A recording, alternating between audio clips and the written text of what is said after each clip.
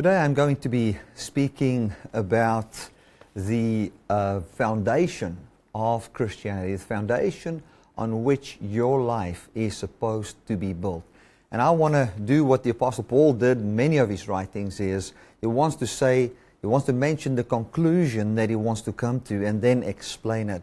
And this is what I'm going to share today with you.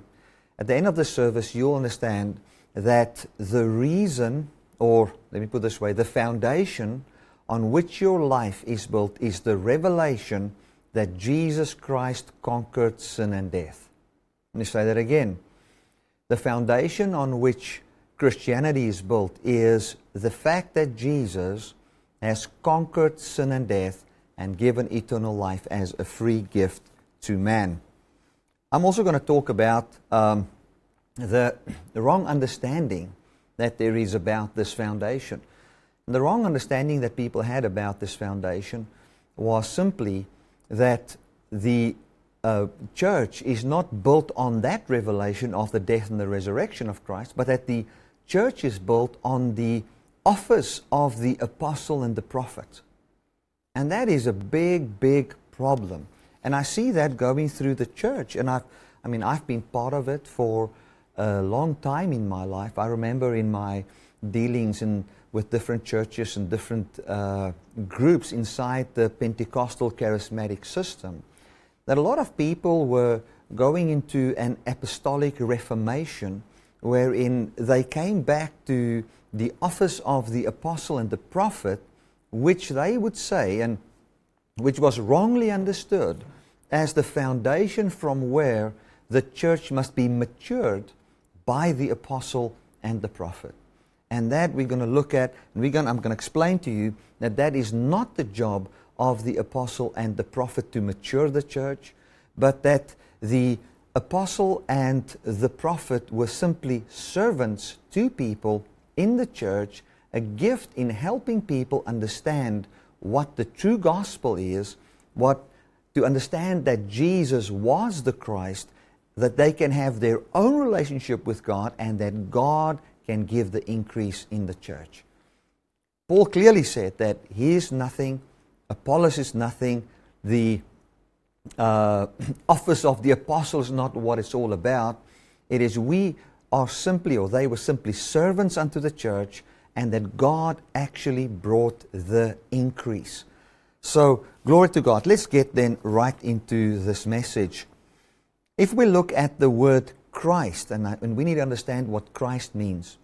The word Christ is not the surname of Jesus.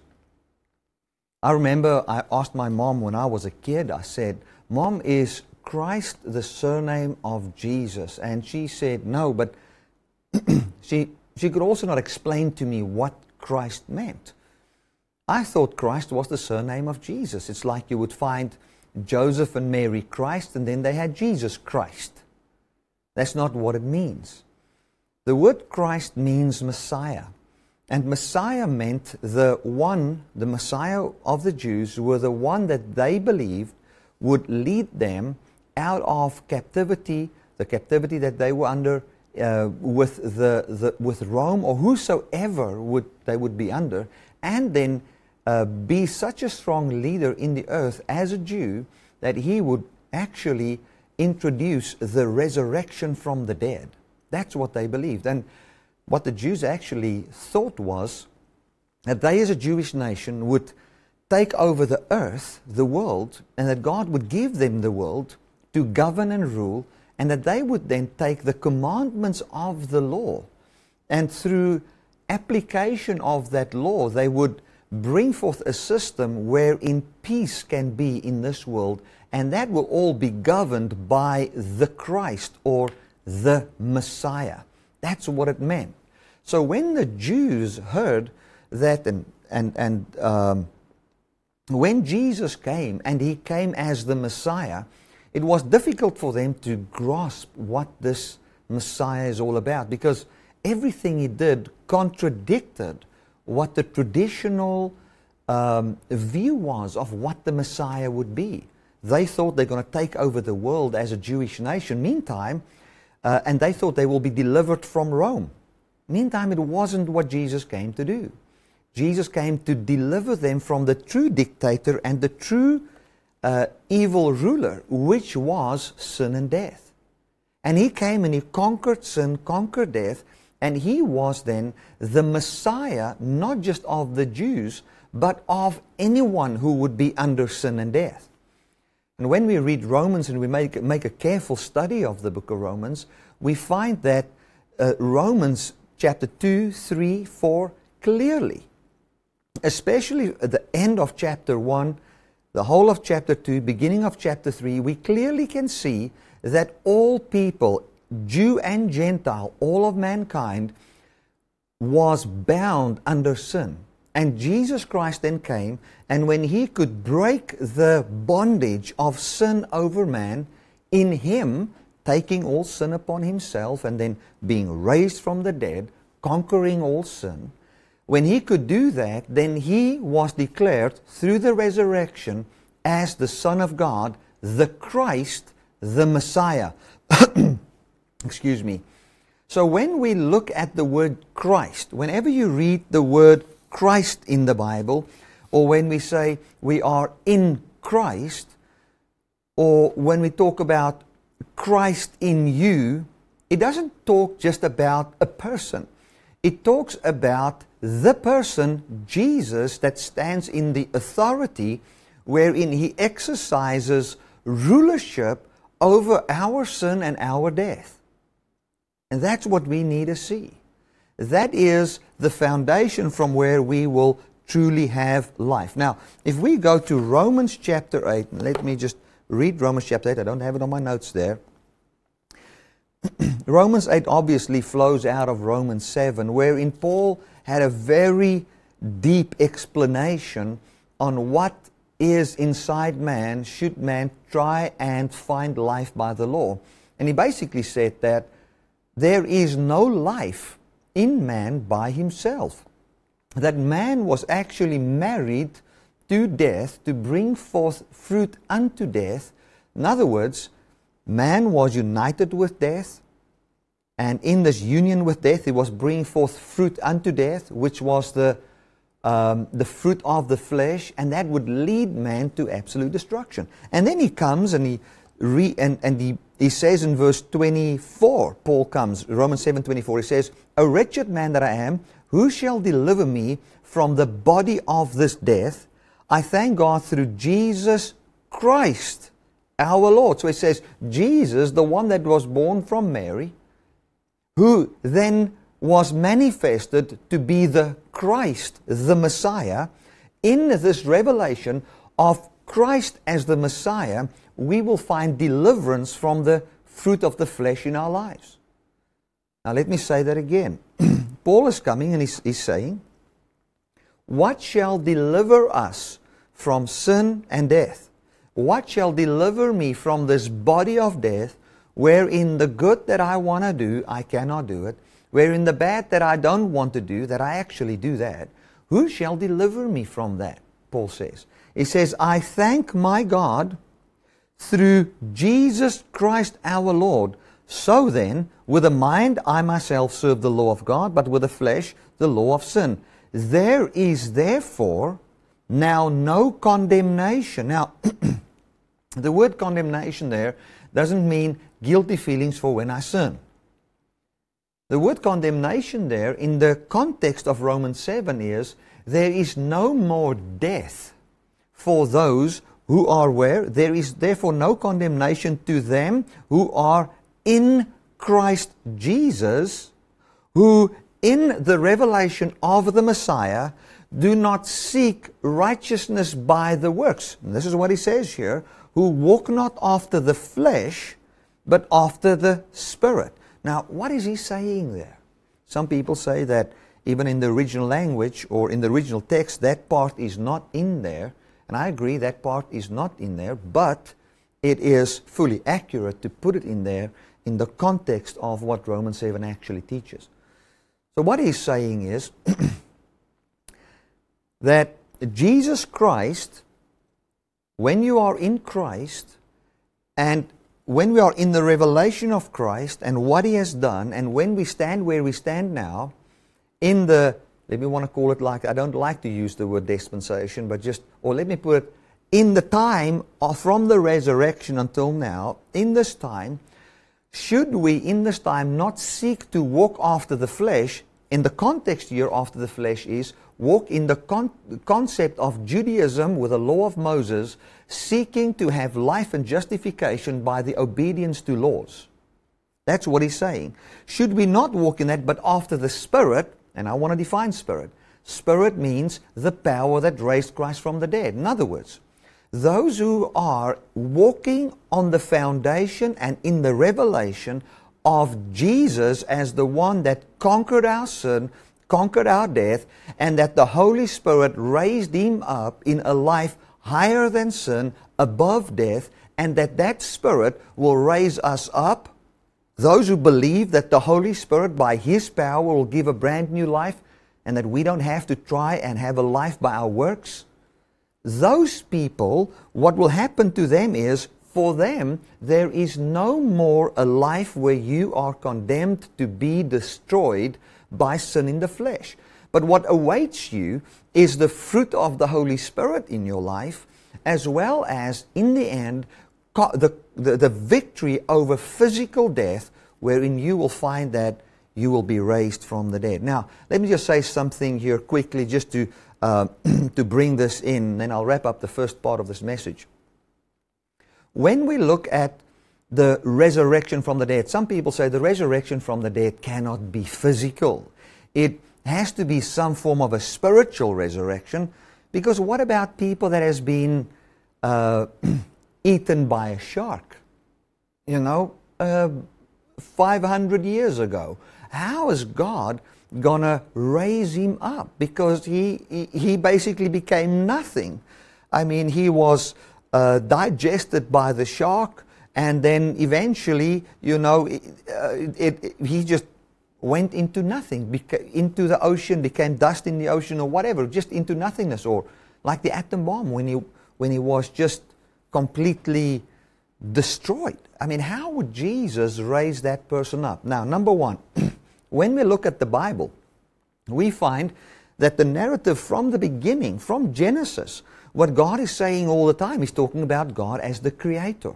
He's talking about Him as the one that made everything, that just spoke and it was. Okay? So God could actually, from absolutely nothing, from no thing in the physical at all, bring forth the whole universe. And then we find in John chapter 1, John comes and he says that this God, or this message of life, became flesh and dwelt amongst us.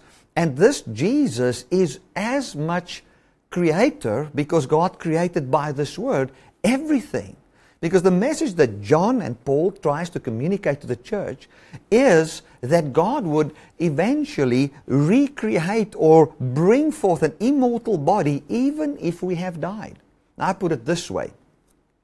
If God from nothing could create the universe, and you present Him with substance that was completely destroyed by an atom bomb, you're really giving Him a lot to work with. Let me say that again. If you give God, if you say, God, from nothing you created the universe, but I've got a challenge for you. Here's a human body that was eaten by a shark and then dissolved into the waters of the ocean. Can you do something with that? That's a piece of cake to Him. That's nothing to Him in the sense of what He really can do. He's got a lot to work with. So when we talk about the resurrection, church, let us not fall into the trap of thinking that the resurrection is going to heaven after you've died. That is not the resurrection. The resurrection is a physical resurrection. So let me wrap it up. When we talk about Christ, and I want to lay this foundation of Christ because I'm going to go now to the next passage where we're going to talk about Paul that says he laid the foundation and what that means. The foundation from where we will have eternal life is Christ, Jesus, or Jesus the Christ, the man Jesus that then was proven to be the Messiah that then rules and reigns over our sin and death. the one that will bring forth in our lives His life. So the foundation from where you can have a holy life and a righteous life is only Jesus.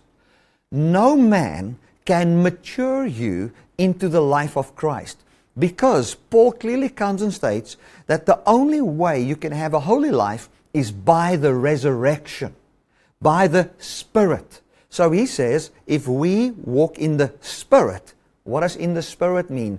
In the revelation that the Spirit raised Christ from the dead, above sin, above death, and that this man, Jesus Christ, as a human being, has got rulership over all people's sin and all people's death, and that He made the Spirit that raised Him from the dead available to all people in the outpouring of the Holy Spirit in Acts chapter 2. So that we can now have a brand new life by the Holy Spirit. So if we talk about maturity and we use the fruit of the Spirit as maturity or a mature Christian life, I want to tell you that no person can lead you to maturity.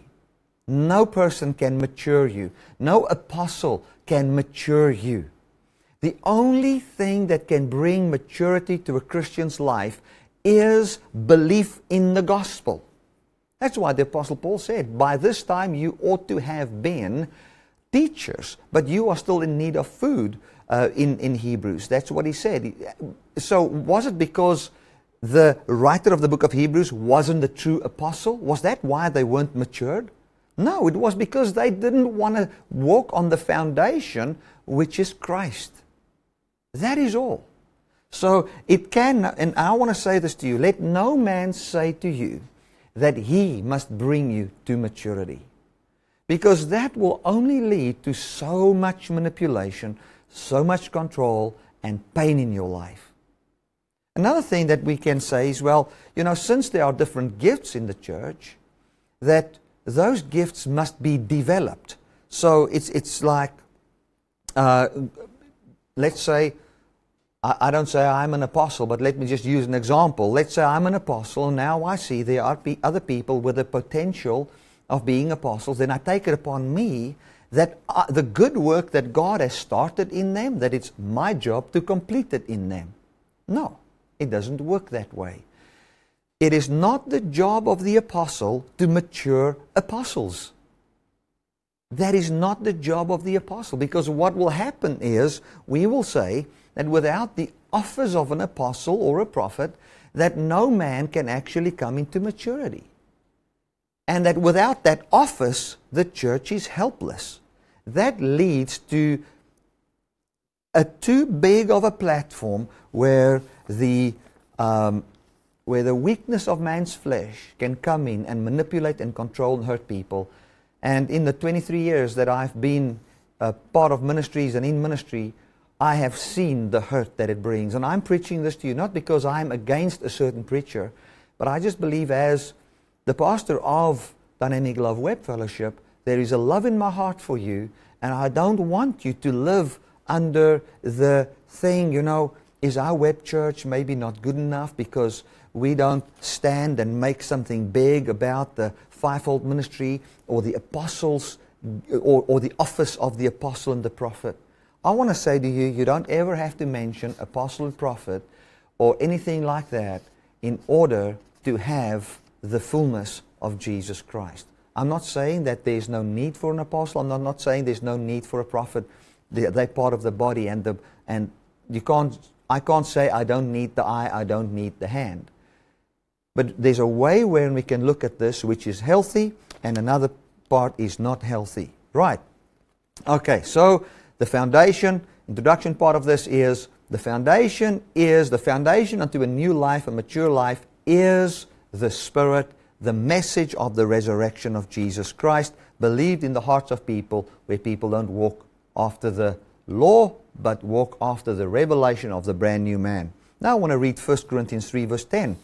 And this was written to the Corinthians, and Paul actually said that he speaks to them as children. So what we're going to look at is very elementary way of talking and looking at things. He says here, according to the grace of God, which is given unto me, as a wise master builder, I have laid the foundation, and another builds thereon. But let every man take heed on how he builds thereupon. For other foundation can no man lay than that which is laid, which is Jesus Christ. Okay, so the foundation of the church in Corinth. What was the foundation of the church in Corinth? The foundation of the church in Corinth was Jesus the Christ. Okay? So the revelation was that there was a man, Jesus, whom they knew walked on the earth. And this Jesus is now the ruler that's got all authority over all sin and all death. And He is now, by His Holy Spirit, manifesting the kingdom in the earth. And He will, by the power of His Spirit, bring forth the fruit of the Spirit in your life. Amen. Isn't that absolute good news? That is good news. So, what is the foundation of the church? The Bible doesn't say, and we will still look at that passage, and the church is built on the foundation of the office of an apostle and a prophet in the local church. That is not true. It is an absolute lie, and it is leading to so much harm. It will lead to as much hurt as what any lie can lead to. Eventually, pain, hurt, destruction in people's lives, misery, division, control, manipulation, and so forth. So, when we look at Paul here, he says, as a wise master builder, I came as an apostle, and he describes what the apostle does. I came and I declared Jesus as the Christ. And when I declared Jesus as the Christ, you believed that. And as you believed that, that revelation and that resurrection power started to bring forth fruit in your lives. And now we find other teachers, other people coming, and they are teaching. But they must, then this is what it says, they must take heed how they build. In other words, they must watch out what they preach. Because there is no place wherein a new life can be built outside of Jesus as the Christ. That is what he's saying. And then he says that every man's work, or every preacher, his work will be tested. And the way his work will be tested is it on the foundation Jesus Christ? Because if it's not on the foundation as Jesus is the Christ, or we cannot conquer our own sin by our own works and effort, or if it's not built on the foundation that the resurrection of Jesus is the power that brings forth a brand new life in me, and I cannot attain to that by my own works. If it's not built on that, you know what will take place? It will not have everlasting life, and it will fall apart and end in misery and pain. That's what's going to take place. So let us read it again. It says here, Paul in 1 Corinthians 3:10, according to the grace of God which was given unto me as a wise master builder, I have laid the foundation, and another builds thereon. But let every man take heed how he builds thereupon. For another foundation can no man lay than that which was laid, which is Jesus Christ. Which is Jesus the Anointed One, or Jesus the one that has the rulership, and the one that has come and broken the bondage of sin and death. And He is the one that has conquered my sin, conquered my death, and by His rulership, He will establish His life in me. That is what he calls the foundational, the foundation on which the church in Corinth was built upon, and that is Christ. So, I've seen some pictures of, I went online, and you can do that as well. Go online and just say the foundation of the apostles and the prophets, and then click on images on Google, and you will see all the different pictures. And this is how it looked. Many of those pictures have Jesus as the cornerstone, and then part of the foundation, the next brick in the foundation would be apostles and prophets and evangelists and pastors and teachers.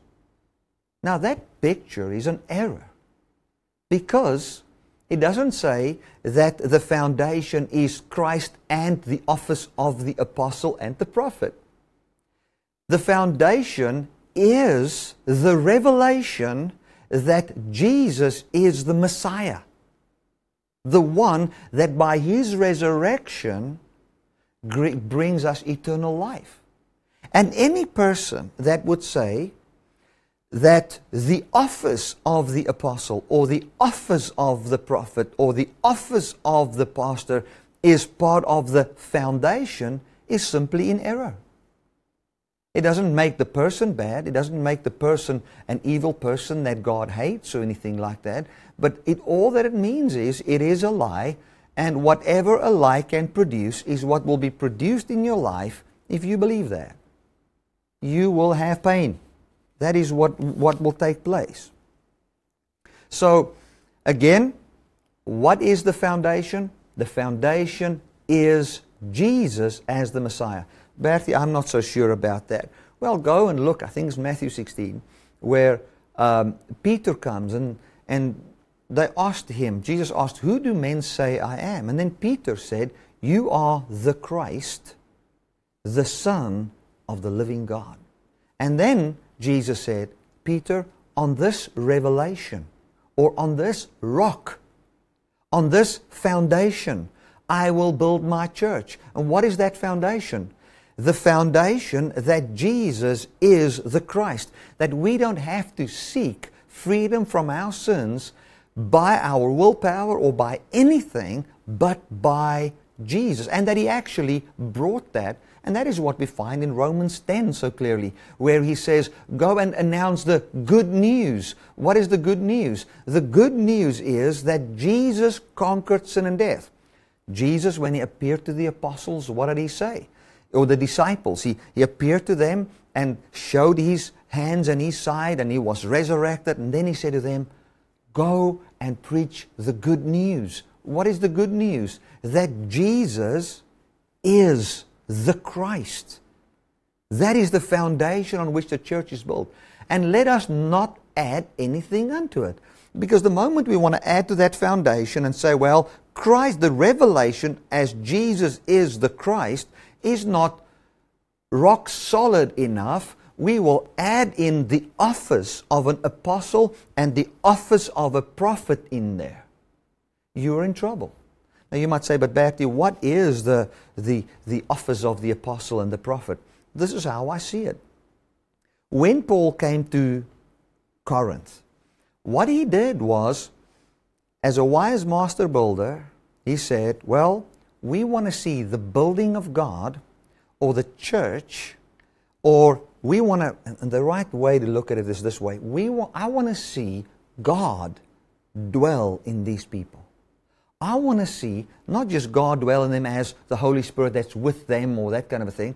I want to actually see the life of God, the kindness and the goodness and the fruit of the Spirit in each one of these people unto the hope of the resurrection.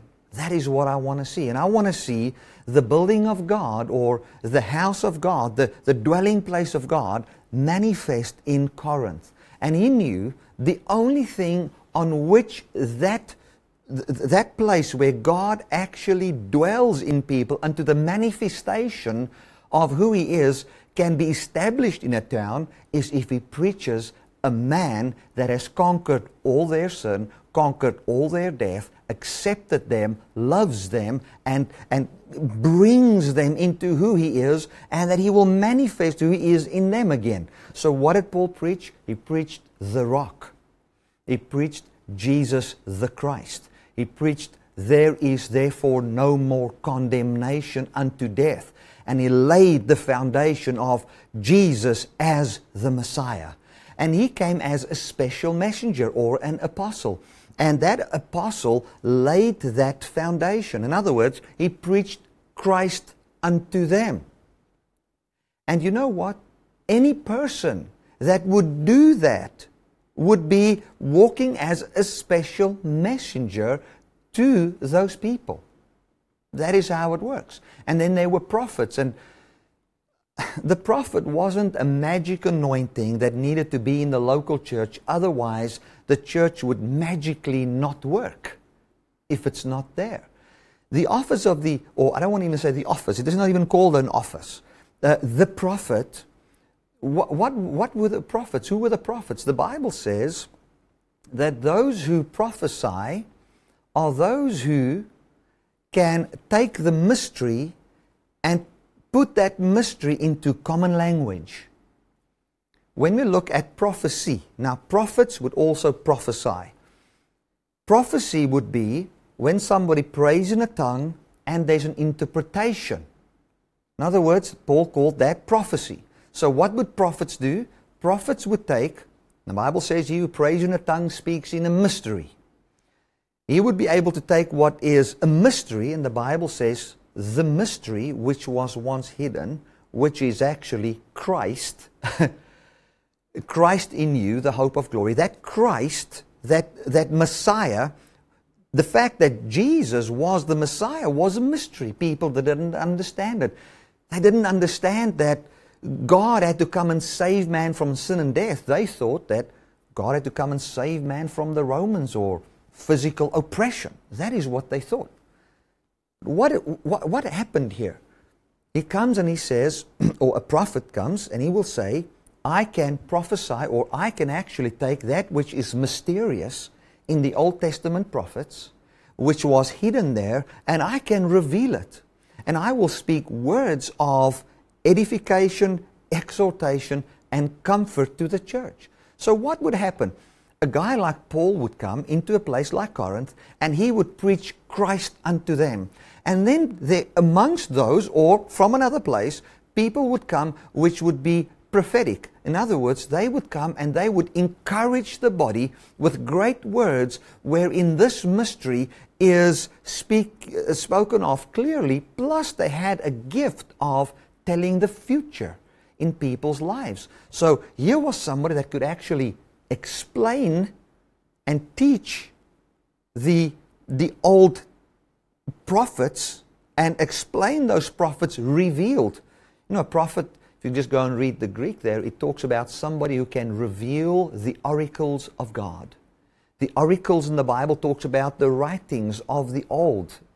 And a prophet is somebody who can study and take Jeremiah, can take Isaiah, can take Ezekiel, and explain and reveal Christ, reveal the one who's conquered sin of man to them, where they will not live by the law system anymore, and seek freedom from their sin by obeying commandments. That's what the prophet would do. And then on top of that would be the gifting of telling people prophetically what can happen in their lives, words of, I don't want to say words of wisdom, knowledge. We can get too deep into that and argue about that. But let's say just prophetic events, futuristic things that will happen in people's lives in the here and now, next week this, or like in the book of Acts, they prophesied about a famine and those kind of things, and people could prepare for it. Prophets could do that. And then I also believe the prophets could say and see where the church would go. And prophesy about the resurrection of Christ and so forth. So, again, what was the work of the apostle? The apostle laid the foundation. Or in other words, the apostle was the guy that went to a town and just preached Christ as the one that conquered their sin and death. The prophet was somebody who would continue to elaborate on that truth, yet he had the gifting of encouraging and exhorting people. And then we would find teachers. People who would come and take this truth of Christ and teach it from the Scriptures to people. And we would find pastors who would see these people that are now gathering around this truth and shepherd them and help them and encourage and make sure that they continually stay in this good news as he continues to preach the foundation, Christ.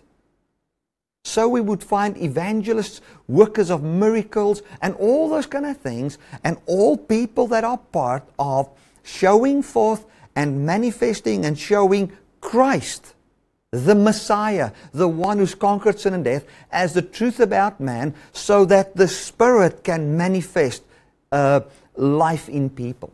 That is what it means.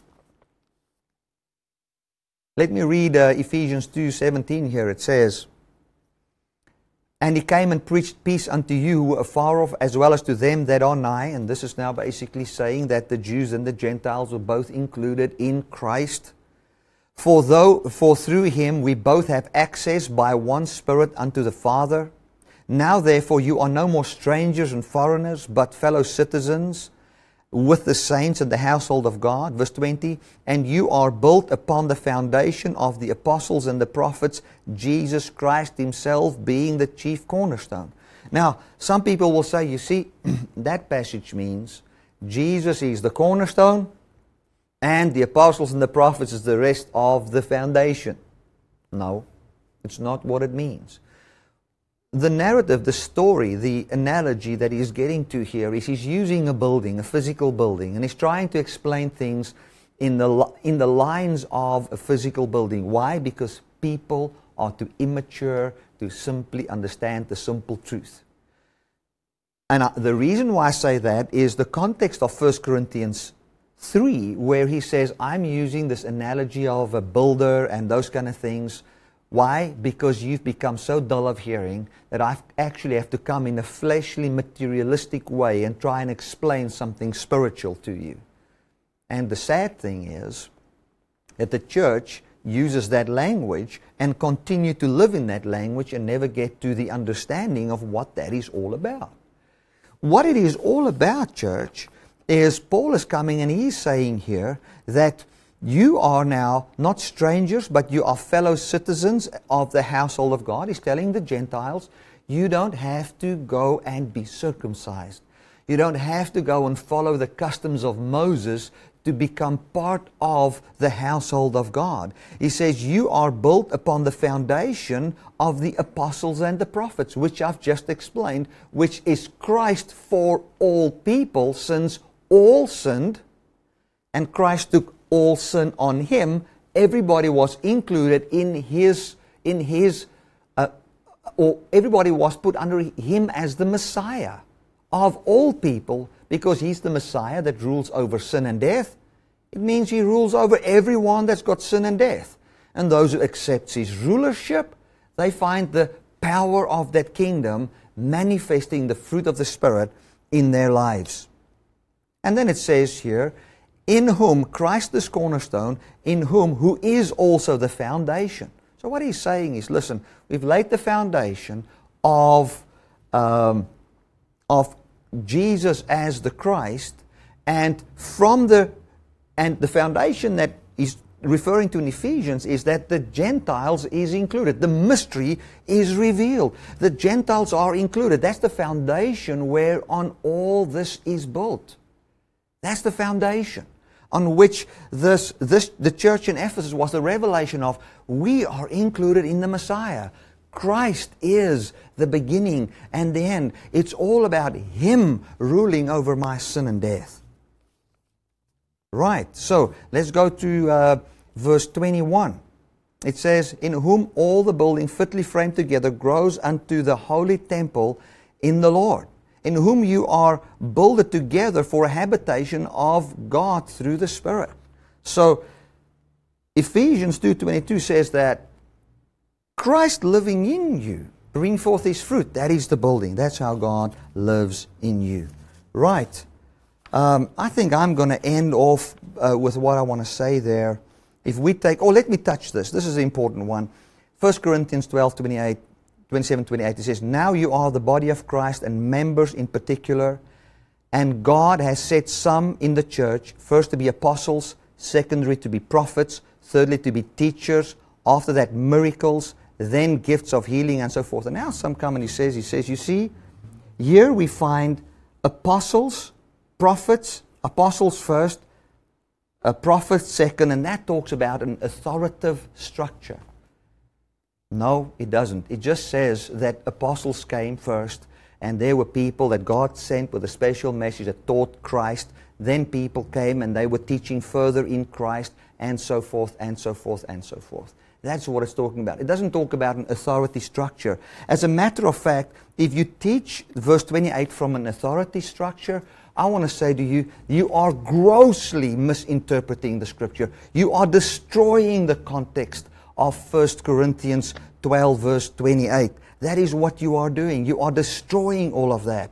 So, when we look at verse 28 there, and it says that, and let me explain the context. The context was some thought that apostles are more important than prophets, and that there were basically a hierarchy. And then he comes in 1 Corinthians 12, and he says it doesn't work that way.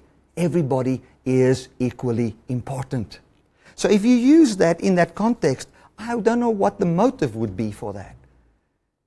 It is talking about the church being established inside Jesus. Glory to God. Well, church, that is what I've got on my heart for you today. Know that the only foundation wherein you can have a true life is the foundation of Christ as the foundation of no condemnation, no death, because He is the Messiah. Glory to God. Well, I trust that you guys have enjoyed this. It was a bit of a line-upon-line teaching, and I trust that this will encourage you and keep you away from just things that just simply not the truth. And know that the only maturity that can be in a person is Jesus the Christ. I want to thank you so much for watching, and I want to tell you that God loves you and He will always love you. Amen.